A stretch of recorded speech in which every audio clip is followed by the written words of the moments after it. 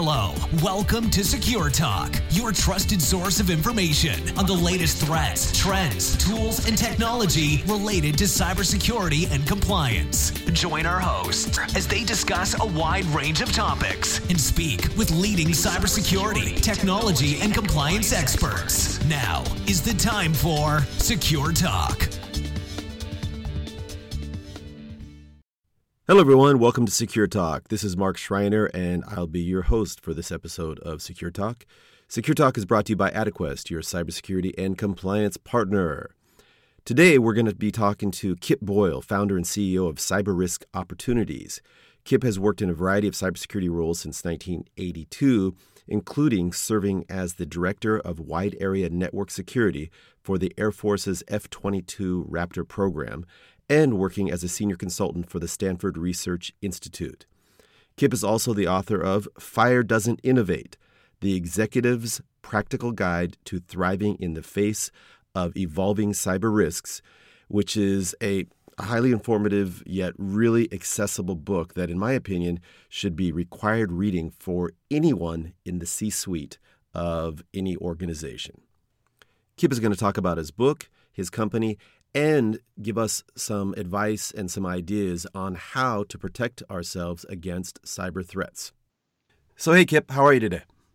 Doing great, Mark. Thanks for having me on the show. Hey, it's my pleasure. My pleasure. And by the way, as I mentioned earlier, I just finished most of your book. Really enjoyed it, and want to come back to that a little bit later. But before we dig into your book, maybe could you take a few minutes and explain about your decision from working inside of a company to going out and setting up your own consulting business? Sure, happy to do that. I think I've always had a desire to launch my own company. When I was in middle school, I actually would buy candy on the way to school. I'd buy like a pack of gum, and then when I got to school, kids didn't have any gum, so they had to get it from someplace, and I happened to have some. And one day, some kid offered to buy some gum for me, one piece, and he offered to pay as much for the piece of gum as I'd paid for the whole pack of gum. And all of a sudden, I went, "Oh!" the light bulb went on, right? Yeah, and I thought, well, this is pretty cool, and I didn't have to, twist anybody's arm. It just happened this way, and I didn't really understand what was going on then. But as I got older, I started to understand this a little bit better. But it took me years really to get to the point where I felt like I had enough skills and confidence and something truly valuable to offer. So it was a long journey, and but here I am. Okay, and how long ago did you actually set up your business?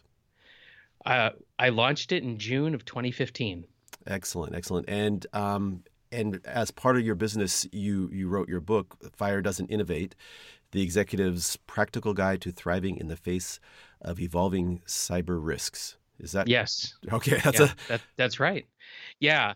It's really interesting how we title books these days compared to, how they were titled several years ago. And I imagine it'll change again. I worked with my publisher to figure out what to call it. And so that little recipe there for, giving it a short, catchy little name that intrigues people, and then giving it sort of like a subtitle, that long subtitle that you just read. Apparently that's all part of the publishing game now. So thanks to my publisher for helping me figure that out. Well, no, it's I think it does the trick because it intrigues you with the Fire Doesn't Innovate. What is that about? So the idea here is that from my working with executives since 1992 is when I first started working in cybersecurity, which we didn't call it that back when I started. The name's changed a few times.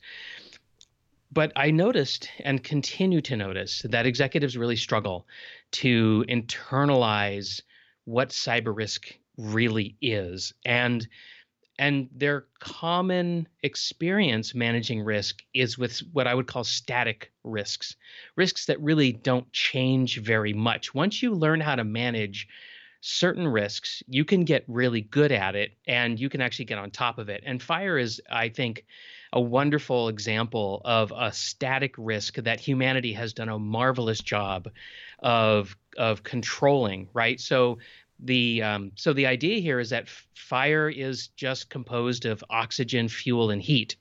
If we want fire, we just bring those three things together and we get fire, whether that's inside of an internal combustion engine or, inside of a furnace so that we can heat a building.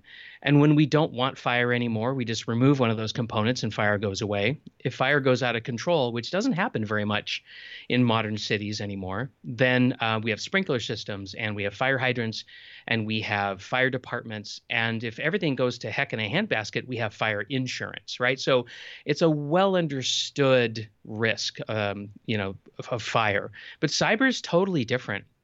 Cyber is not static. Cyber is always changing. If you told me, hey, Kip, what are the essential elements of cyber? I would tell you, well, this is what they are today.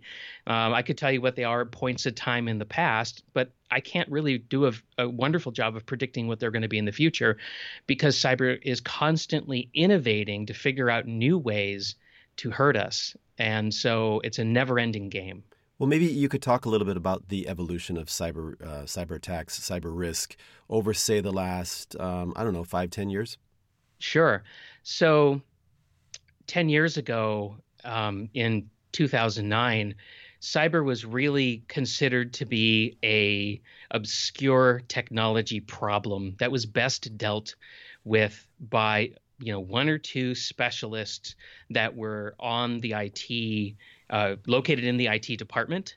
And these were people who really struggled because they had to pursue an agenda that I would characterize as a bottom-up agenda. So they'd see some notice or an alert of some kind of a notice of vulnerability, and then they would have to go out into their organization and kind of campaign to get somebody to pay attention and to do something, whether that was to make a configuration change on a piece of equipment or install a patch. It was an uphill battle for these folks.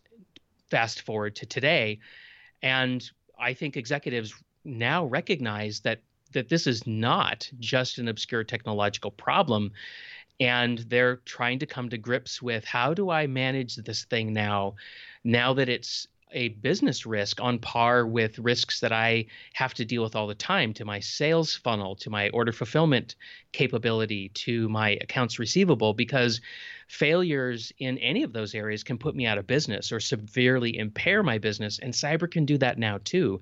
So it's a whole different world, and unfortunately, as I look into the future, it's actually probably going to get worse.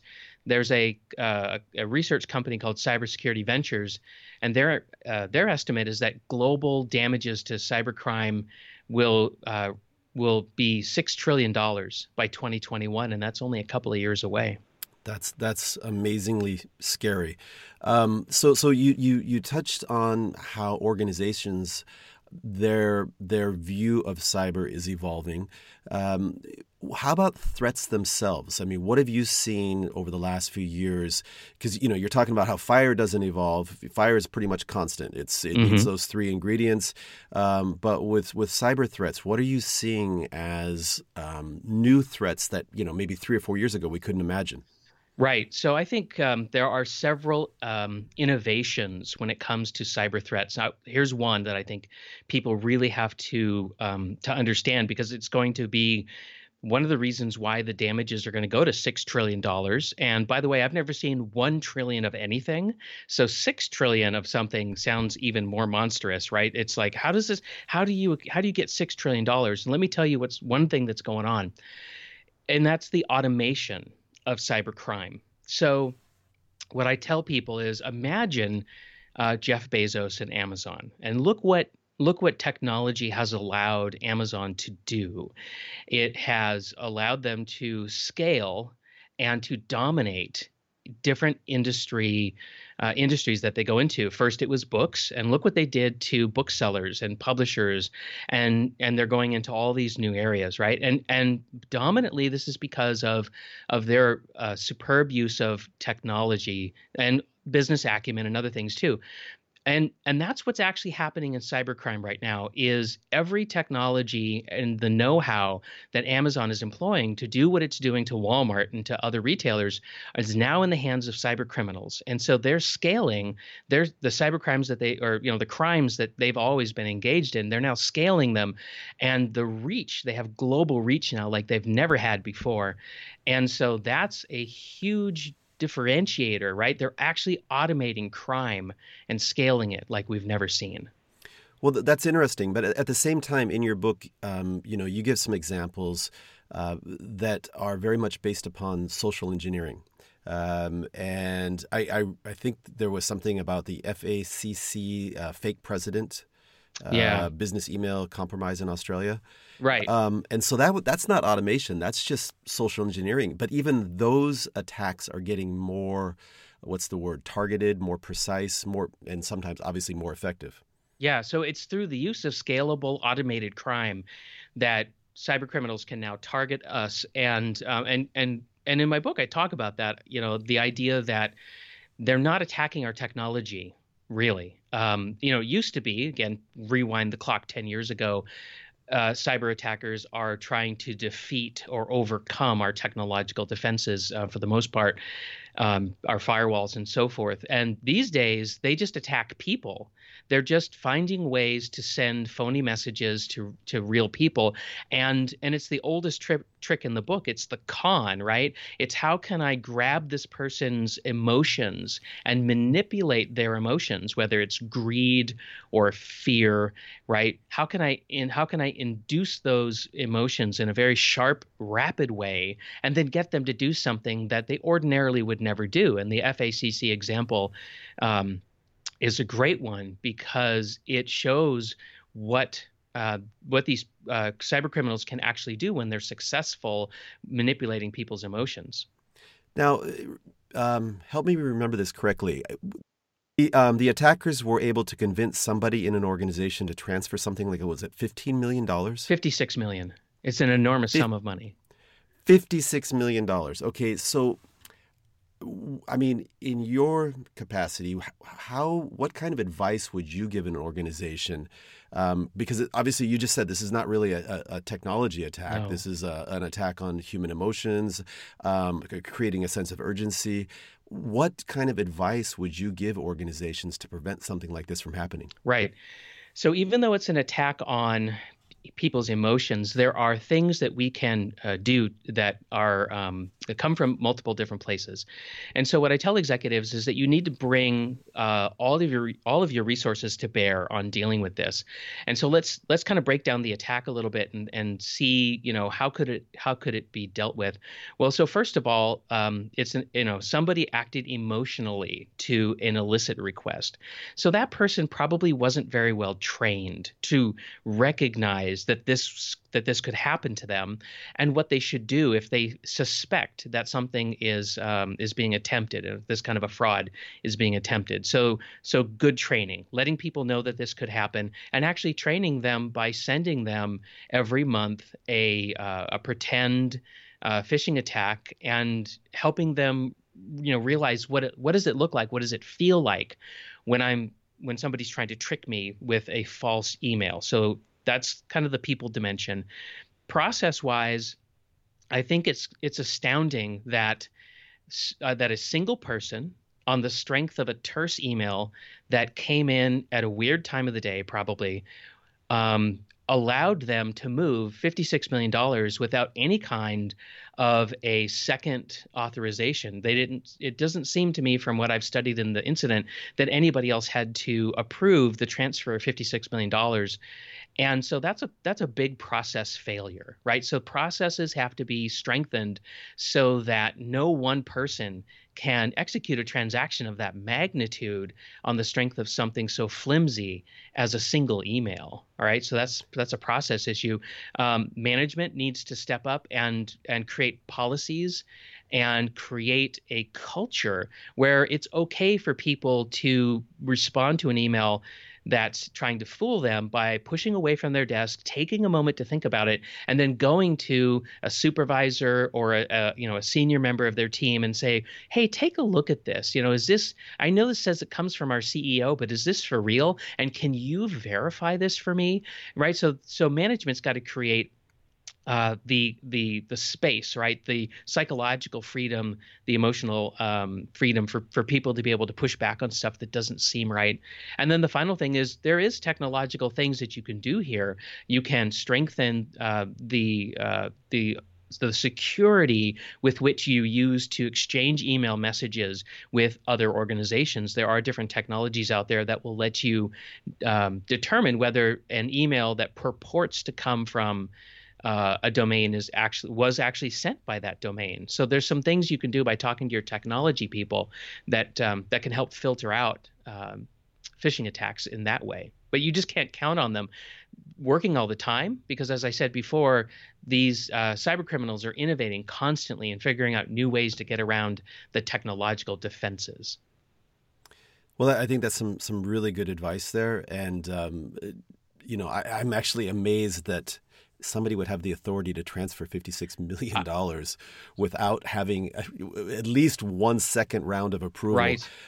Having worked in some rather large companies and always, above a certain dollar amount, either a second or sometimes even a third person's approval was required.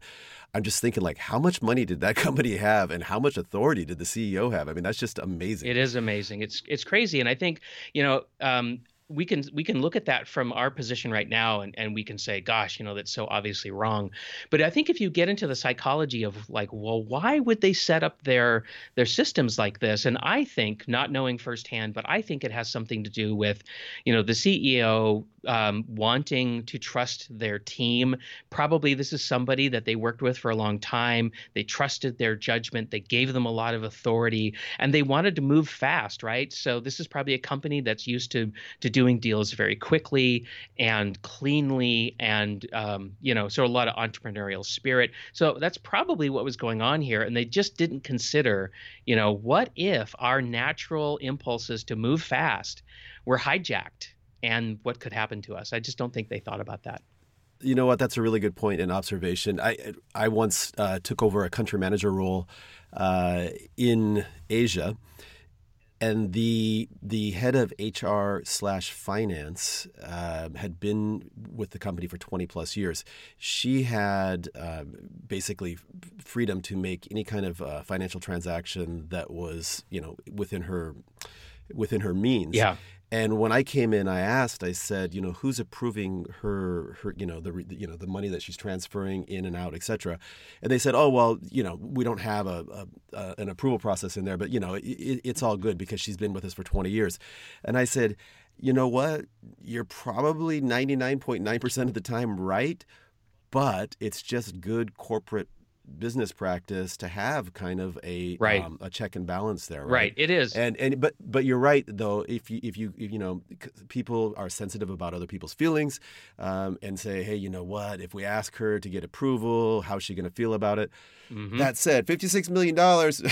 Right, and so as I point out in my book, because they lost $56 million, they were able to claw back like 11, but they still lost a tremendous amount of money. Well, that actually caused the entire company to swing from a profitable year to an unprofitable year. It actually had that kind of a material impact on their finances. And that's why I say that that cyber is a business risk on par with all the other very serious business risks that executives are managing every day. And because they swung from a net profit to a net loss for that year, the person who moved the money got fired. The CFO got fired, and ultimately the CEO was fired, not because they got cyber attacked, but because the financial performance of the organization was so dreadful as a result of that one event. Right. And so you talk about that in your book as well, that when it comes to a cyber attack, there's a lot of ways that a company can be harmed in terms of reputation, your reputation, in terms of damage. Customers losing trust in you. Then there's the financial bottom line. Now with things like GDPR, you're exposed to potential fines.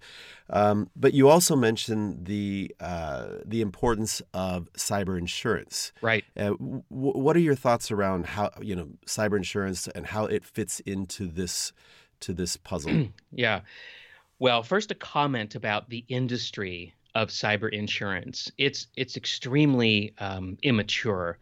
The carriers don't have the kind of loss history that they have with other types of static risks. So, for example, life insurance, automobile insurance, we have loss history. And it turns out that loss history, if you do a bunch of actuarial calculations, right, put a lot of math to it, you can predict what the losses are going to be with enough accuracy that insurance companies can stay in business. They know what to charge in terms of premiums. But cyber doesn't have that kind of a loss history. And because it's not a static risk, they don't yet know how to predict what the price is going to be next year, because they don't know how to predict their losses. As a result, they're scrambling to figure it out. So as an executive, if you want to buy cyber liability insurance, do not go to a carrier, go to a broker. Go to a broker that knows how to evaluate insurance policies from multiple different carriers and can help you make apples to apples comparisons, because if you try to do this yourself, you're not really going to be very successful. It's going to end up being an eeny, meeny, miny, mo thing for you, I think. So that's the first thing. The second thing is that there's a couple of different ways to use cyber insurance these days. One is you may have a giant customer who's saying, look, you need cyber insurance and you need it in this amount. And you might, as an executive, see it as a box checking exercise. Okay. And I see a lot of people doing that. It's like, fine, I'll go get it. I'll go get a policy, and I just want the minimal coverage because I want to pay the least amount of money for it. I still think you should go through a broker. Now, the other way that people are using cyber liability policies is this. The definition of reasonable cybersecurity these days is that your organization can identify your assets and your risks. You can protect them. You can detect them when somebody's trying to do something bad. You can respond really well, and you can recover from cybersecurity incidents, right? So those 5 functions. Well, it turns out that to respond and recover can be extraordinarily expensive things to do. And so a lot of executives really don't have the expertise to lead a respond and recover effort on when you have a massive cyber failure. But insurance companies know that this is one thing they do know, is that the better job you do in responding and recovering, the lower the total cost is going to be. And so they have experts that they have pre-contracted with. And if you get a cyber policy that allows you to have access to those experts, and you report to them, hey, I think we've been breached, the insurance company will send digital forensics people. You'll get a data breach coach. You'll get all this support at the drop of a hat, and it'll all be part of your insurance coverage. And so you don't have to build that team with local providers. You can get them all provided to you from the insurance company, and that's very powerful. So breach response as a managed service almost. Yeah. It's a very different type of insurance, right? You wouldn't think of calling up your automobile insurance company and using them that way, but that's a reason why cyber is different. Well, it's very, very specialized, and hopefully you'll never need those services. Right. So you're not going to want to build a team per se that has all that expertise, but when you need them, you need them. That's right. So talk a little bit about breach response and how important it is to have a plan in place.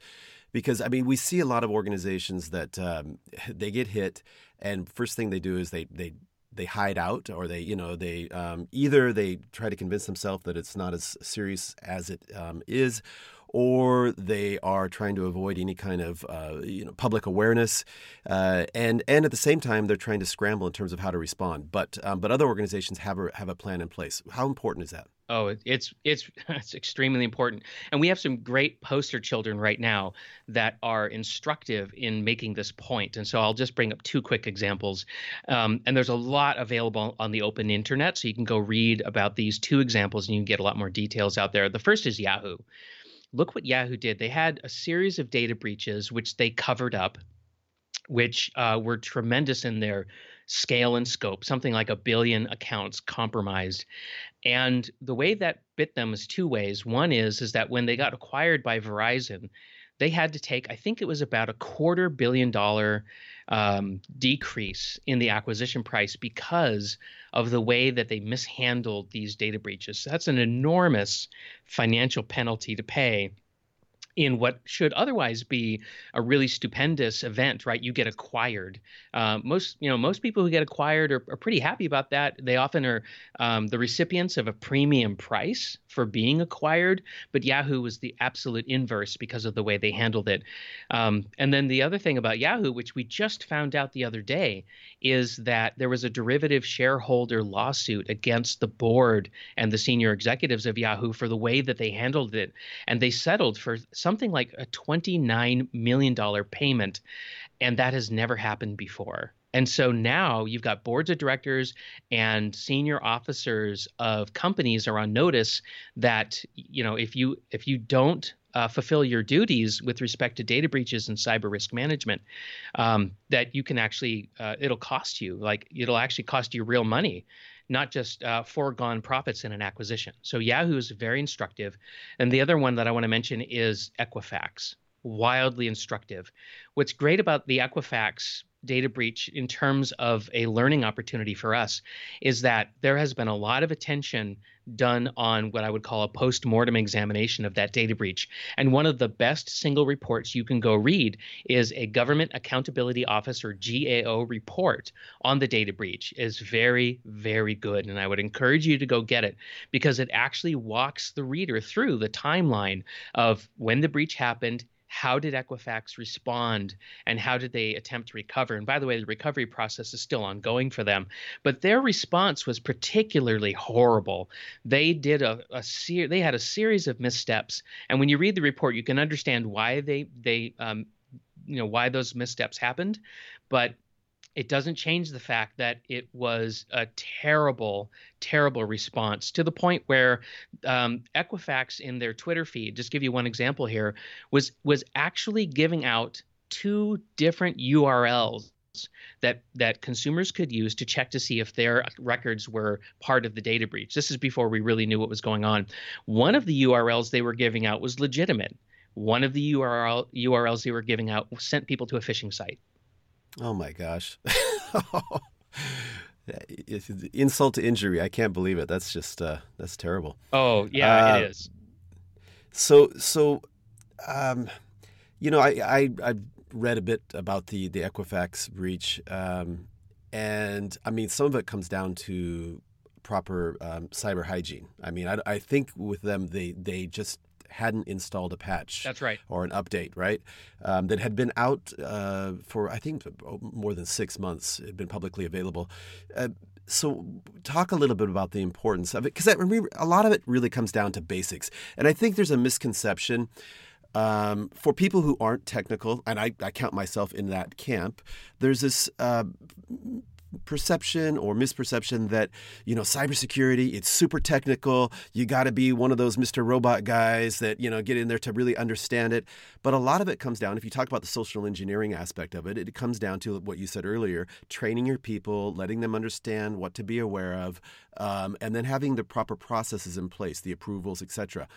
In terms of your IT infrastructure, you need to have some proper hygiene, which is really just fundamentals or basics. Can you talk a little bit about that? Yes. So the umbrella term that I use for all this is what is good cyber hygiene. And in the book, the way I talk about it is that in the real world, there are germs, and none of us have seen a germ with our naked eye in the wild because they're microscopic in their size. And even though we can't see them, we know that germs make us sick when they get inside of us, and we don't like feeling sick. And some of the sickness is like a cold or a flu, but some of the sickness is really horrible, like typhoid, fever, right? So, I mean, you can get super, super sick. And so for the last 200 years, parents have been teaching their children, wash your hands, get an annual flu shot, go to the doctor once a year, go to the dentist twice a year, right? So we've got these things that we do that we inconvenience ourselves deliberately, right? Because we don't want to get germs in our bodies. And we even wear gloves when we prepare other people's food because we don't want to make them sick. We cover our mouths when we cough. And my assertion is that we've got the internet is full of digital germs, right? Digital cooties, and they'll land on your computer and make you sick. And other people will release digital germs as a form of like a biological warfare in order to compromise you. And so what I'm trying to do is help people realize that if you can inconvenience yourself to do personal hygiene every day, then you can inconvenience yourself and your organizations a little bit to do good cyber hygiene. And installing security updates is one of those things that you have to do all the time, like washing your hands or covering your mouth when you cough. You just have to accept that it's a cost of doing business because of the way the internet works.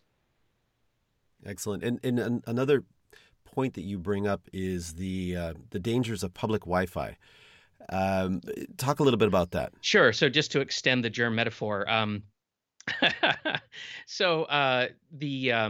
public Wi-Fi to me is like a municipal swimming pool that you walk up to this. It's a hot day and you really want to jump into the pool, and you walk up to the edge of this pool, you look around, I mean, and there are kids everywhere jumping into the pool, jumping out of the pool, and you look down into the water, and for a split second you're probably thinking like, is this water clean? Like, is this a well-maintained pool? Does it have enough chlorine? Is the pH balance correct? Well, I don't know about you, but I don't travel with pool water testing kit in my pocket. And so I just have to make an in-the-moment decision. Is this water okay for me or not? Because I can't test it. Well, I think of public Wi-Fi as a municipal swimming pool. You have no idea if that Wi-Fi infrastructure has been compromised or if it's safe. And just because it has a major brand logo standing in front of it does not mean that, oh, I love this brand, and so their Wi-Fi must be just as, clean and healthy for me as their drinks and their food. And that's just not true. It just doesn't work like that. And so what I tell people is the best thing to do is to just not use it. And it's so easy to avoid public Wi-Fi these days because our mobile devices come with, generally speaking, very good data service. And so, it's like, well, why use public Wi-Fi if you don't have to? And if you've got a laptop or something, a tablet that doesn't have onboard cellular data, most plans these days will come with a hotspot that you can turn on.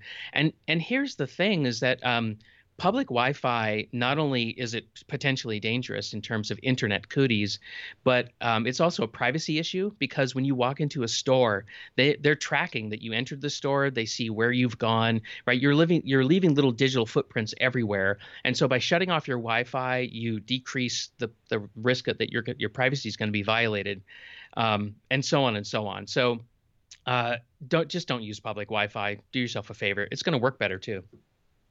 Sounds like some great advice. In your book, you mentioned the importance of negative visualization. Right. Yeah. So negative visualization. So let's go back to Yahoo, right? So I think that if the executives at Yahoo had spent a moment practicing negative visualization on their data breach, I think they might have made different decisions. And negative visualization, that's spending a moment thinking about how things can go wrong. And what I've observed is that most executives and decision makers spend the vast majority, if not all of their time, thinking about how things will go right with their plans. And they spend a lot of time, being on the happy path. Hey, I'm going to acquire this company, and then my company is going to grow, and then ultimately we're going to be acquired. And they have these really great visions. And I'm not saying there's anything wrong with those visions. We need people with vision in leadership roles, but I think it's lopsided. I think they need to spend some time asking themselves, what if this doesn't go right? And a good example is data backups. you don't have to understand how data backups work technically to be able to spend a moment and do a negative visualization exercise and ask yourself, what if I get attacked by ransomware and I choose not to pay the ransom, which is the right choice, by the way, and so I'm going to just scrub my computers and I'm going to restore from backup. But what if when I go to restore from the backups are empty? Or that they don't work, then what, right? That's a terrible thing. So if I spent a moment thinking about that, then as a non-technical executive, I could say, maybe we should test our backups on a quarterly basis just to make sure they work when we really need them. What a great risk management strategy that is. And I didn't have to do a single technical thing. I just needed to shift my thinking for a few moments into a negative visualization practice. Yeah, Royal Dutch Shell is quite famous for doing something called scenario planning. Yes. And they just look at all kinds of different scenarios, positive ones, negative ones, lateral ones, and have a plan in place. And they can pull that plan right off the shelf and say, oh, well, here's what we're facing. Let's go for it. And it kind of comes back to that whole thing of having a plan in place, so that, if there's a breach, you know what the next steps are, et cetera. But I'd like to come back to your comment about not paying the ransom because that's the right thing to do. Okay, I'm gonna push back on you a little bit. Okay. Let's just say you're a multinational company or a large regional organization. 10,000 employees, and you've had some of your data has been encrypted by these bad actors, and they're saying, "Hey, pay us $50,000." And you're saying, don't do it. Don't do it. The potential downside for you, though, could be $20, $30 million. Hopefully you have insurance. Maybe you do, maybe you don't. But, are you serious? You're sitting around the table with a bunch of executives, and they're like, dude, $50,000, and we're done. And the downside is a lot steeper than that. So just walk us through that. Sure. Well, first of all, I understand that the financial calculus here looks grim, right? Talk to the city of Atlanta. They can tell you, because the ransom demand that was made on them once they had the ransomware attack occur to them was a fraction of the $10 million plus that they paid in order to dig themselves out of that bad situation. But they didn't pay the ransom. So I know the finances look really bad, but you have to ask yourself, so why didn't the city of Atlanta pay the ransom? Well, I don't know exactly why, because they haven't said, but let me share my thinking on this, which is every dollar that you spend on a ransom payment is a vote for more attacks. Plain and simple. And that doesn't just mean attacks on other people, but that could mean a follow-up attack on you. So you're voting for more criminal behavior, because we have to remember, and this goes back to fire doesn't innovate as a concept, these digital cooties on the internet, they're not naturally occurring things. There are people who sit around all day, teams of people working in well-lit spaces with HR departments, vacation policies, payrolls, and their job all day long is to figure out new ways to steal our money.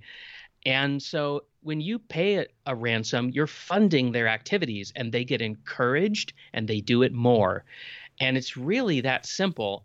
If we continue to make the mistake of paying these ransomware payments, then these malicious organizations are going to grow and grow and grow, and the attacks are just not going to stop. So, I think it's in all of our best interests to not encourage this behavior, so that our online community can continue to be trusted, and we can continue to conduct commerce on the internet. Well, I totally agree that that's the ethical way to proceed. It's the selfish way to proceed, because I think choosing not to pay the ransom can be seen as a completely self-serving way to do it, because you don't want to get out of one situation only to find yourselves back into another situation right away. And when you pay the ransom, there's no guarantee that the people holding you hostage are going to keep their word either. So, fair enough. But I just wonder if those guys over at Equifax or some of the other companies that we spoke about, I think they'd be pretty tempted to just pay the ransom. And the thing is, absolutely. Yeah. There's huge temptation to pay the ransom. I get that. And by the way, full disclosure, I've never been tempted to pay a ransom. So, I have to put a caveat on the things that I'm saying, which is it's easy for me to armchair quarterback this stuff. I get it. Hollywood Presbyterian Medical Center paid the ransom. Other people have paid the ransom, but there's plenty of organizations out there today that are seeing the wisdom, the long-term play of not paying the ransom. Okay, so while we're on this kind of ethical thread here, talk a little bit about hacking back and your thoughts on that. Sure. So this is a very controversial topic, and I think it's a good one that we should be discussing because in the real world, when somebody's attacking you, it's codified in law. I'm not a lawyer. This is my understanding of it. But, if somebody hits you, you can hit them back, right? Kind of a thing. Like there's such a thing as defending yourself in the real world. And so a lot of people are rightfully asking, why can't I defend myself in the digital world, particularly when the institutions that I have traditionally counted on to protect me are impotent, right? So what else am I supposed to do? I'm a bank. Why can't I hit back when somebody hits me? So I think the urge is deep inside of us, and I totally get it. The problem with hacking back is that there's a real attribution problem with the internet. So if you're in a bar having a drink and somebody comes up behind you and slugs you, it's pretty easy to figure out who did that. So there's not really much of an attribution problem. But on the internet, you really don't know who's attacking you. And so if somebody's attacking you, it's a pretty fair bet that they're attacking you through somebody else's computer. So if you demolish that computer because it's attacking you, you've actually just attacked an innocent victim. So that's a big problem. And I don't think you want to be engaged in that. Plus, in the United States, it's illegal to do that, according to the Computer Fraud and Abuse Act. So, if you don't want to be engaged in illegal behavior, you should be careful. However, there's an alternative, and it's called active defense. And I talk about this in my book. There's a wonderful report that you can get that I refer to in my book that talks about the shades of gray in between totally passive defense on one side, which is, installing a firewall and other things, and then hacking back, which is on the other end of the spectrum, which is where you're engaged in offensive cyber actions. There's a whole gray zone in the middle there, which is available to us without violating law and with severely decreased risk that we're going to hurt an innocent bystander. And a great example of that is a honeypot, which is a fake computer that you set up in your network, and it's designed to attract cyber attackers. And when somebody interacts with that fake computer, again, called a honeypot, there's only one reason why anybody would interact with it. It's because they're cyber attacking you. And so you get advance notice that somebody's attacking you, and you actually slow them down because they're so interested in this fake server, which they don't know is fake. And that gives you time to respond. So that's one example of active defense that's not hacking back. And I think we should be doing those kinds of things more often. Excellent. I think there's a perception that cyber attackers are only going after very large organizations, and maybe that perception is caused by the fact that that's what the media reports on. They report on the Yahoos, the Equifaxes, etc. They don't report on Bob's Roofing Company or the ABC Dental Clinic, for example. What's your perception in terms of the threat to small, medium-sized businesses versus large organizations? Yeah. So first of all, everybody's a target on the internet. Even as an individual, you are a target. They want whatever you have. They'll take whatever you have. So first of all, let's make that plain. Everybody's a target. And you're right. One of the reasons why the perception is that large companies are targets is because of media reports, but also because I think intuitively we understand that if I can attack a bank, then with the same effort that I could put into attacking an individual, I'll get a bigger payout, right? If I attack a bank, I could get millions of dollars. If I attack Kip, I can get whatever, tens of thousands of dollars, maybe if I take his retirement savings. So intuitively, we think attacking the bigger target makes sense. What we're not really factoring in is something that I mentioned before, which is cyber criminals are automating their crimes in a way that we've never seen before.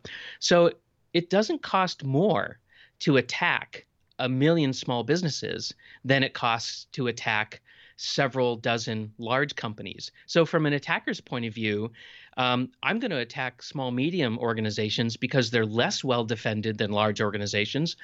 I can automate my crime, which means it doesn't cost me more. And if I can knock over a lot of them, I could actually make just as much money as attacking a large organization, maybe even more, because I have more numbers behind me. And that's the economics behind conducting a ransomware attack on a person's computer and charging them $300 to get their precious photos back, right? So if I can go $300 times, a lot of victims, then I can make a ton of money.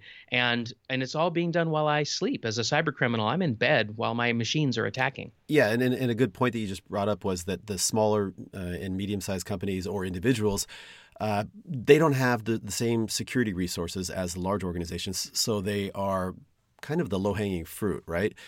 Yes. So how does the shift to the cloud, some of these cloud providers, Microsoft, Amazon, others, they are able to, or at least they claim they're able to provide a much more secure environment for a lower cost versus a company that wants to build everything on-prem. Are you seeing a lot of small, medium-sized companies make a move to the cloud? Absolutely. They are going to the cloud. And I think there's great cybersecurity justifications for going to the cloud. What I don't think people are considering enough, and quite frankly, one of the reasons why they're not considering it is because the marketing machine that cloud providers have unleashed isn't mentioning a really important part about going to the cloud, which is something that's called a shared responsibility model. Most people going to the cloud have this perception that the cloud provider is going to handle security, and that's only partially true. The cloud provider will handle a lot of the security for you, and that's wonderful, but you still have a role to play. And depending on whether you're buying a software as a service or a platform as a service or infrastructure as a service, the part that you play is going to differ. And so we can look at like file sharing attacks that have been going on, where people are stuffing a lot of sensitive data into a cloud-based file server instead of having a file server on their local area network. But they're not doing a very good job in many cases configuring the permissions on that server.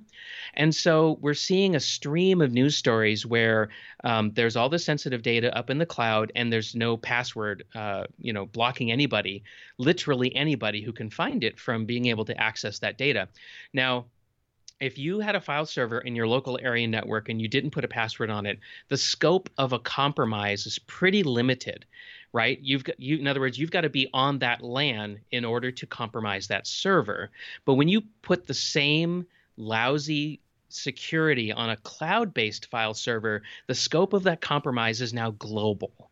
And so it's the same risk, but because it's in the cloud, its impact is magnified beyond your wildest imagination. So some of that poor hygiene, the negative aspects can be amplified if all the data is out on the cloud. And if by putting things on the cloud, it's not going to also prevent somebody from transferring $50-something million just because they don't have a process in place to stop it, right? So that's right. Yeah. That's right. Kip, I don't want to take up too much more of your time here. I would like to hear a little bit. Well, first off, if you have any kind of words of wisdom for executives out there in terms of just best practices or things to think about, and then I'd like to come back and talk a little bit about cyber risk opportunities. Okay, great. So I think that in the course of our time together, I've said a lot of the important things that I try to say to executives about thinking about cyber differently, about being a little bit more cautious about what you're going to get from your cloud providers in terms of security. But the other thing that I would like to add is that you can absolutely take control of the situation.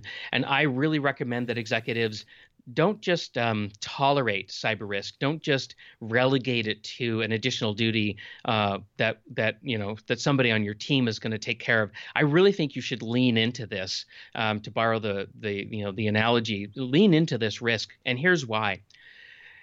There was a virus called NotPetya that was released in the summer of 2017, and it ran through Europe in a very virulent way. It was actually released in the Ukraine, but it actually had global implications. And there's a really interesting case study here. So FedEx is a small package delivery service in Europe, and DHL is also a small package delivery service in Europe. They're competitors there. FedEx really got hit hard by NotPetya. They actually had to close their doors, and they were unable to accept packages or deliver packages. And for days, they didn't even know what packages they had in their warehouses, and it took a long time for them to recover. DHL got hit, but not very badly, and they never stopped doing their job. And when you study the financial statements of these organizations downstream from the NotPetya cyber attack, you'll see that that FedEx was severely damaged, $300 million in financial damage, and lots of intangible damage, brand damage, people who defected, because if I was trying to send a package by FedEx and they were closed, then I went over to DHL and sent it with them. And I probably am still with DHL. And so DHL is thriving. Their volumes are going up. They're more profitable. And all they did was keep their doors open when their competitors didn't. They didn't have to, they didn't go on sale. They didn't do anything special except stay in business. And so if you're an executive and you're trying to figure out, how should I think about the money I spend on cyber risk management, this is another dimension that I think you should be seriously considering. Some excellent advice again there. Okay, so Kip, tell me about cyber risk opportunities and the type of services that you provide. Right. So I founded Cyber Risk Opportunities in June of 2015 because throughout my career I had learned how to serve executives as an inside resource. And I really desired to serve as many people as I could. I want to have the biggest impact possible on helping people deal with cyber risk, because I think this is a real economic problem for the United States and for Western economies, because cybercrime is going to be such a drag on our economies. So I wanted to give people a way to deal with it, and that's why I launched my company. We provide what's called a cyber risk managed program, and the idea is that if you don't know as an executive what your top 5 cyber risks are, we're going to help you figure out what your top 5 cyber risks are, because you've got unlimited risks coming at you.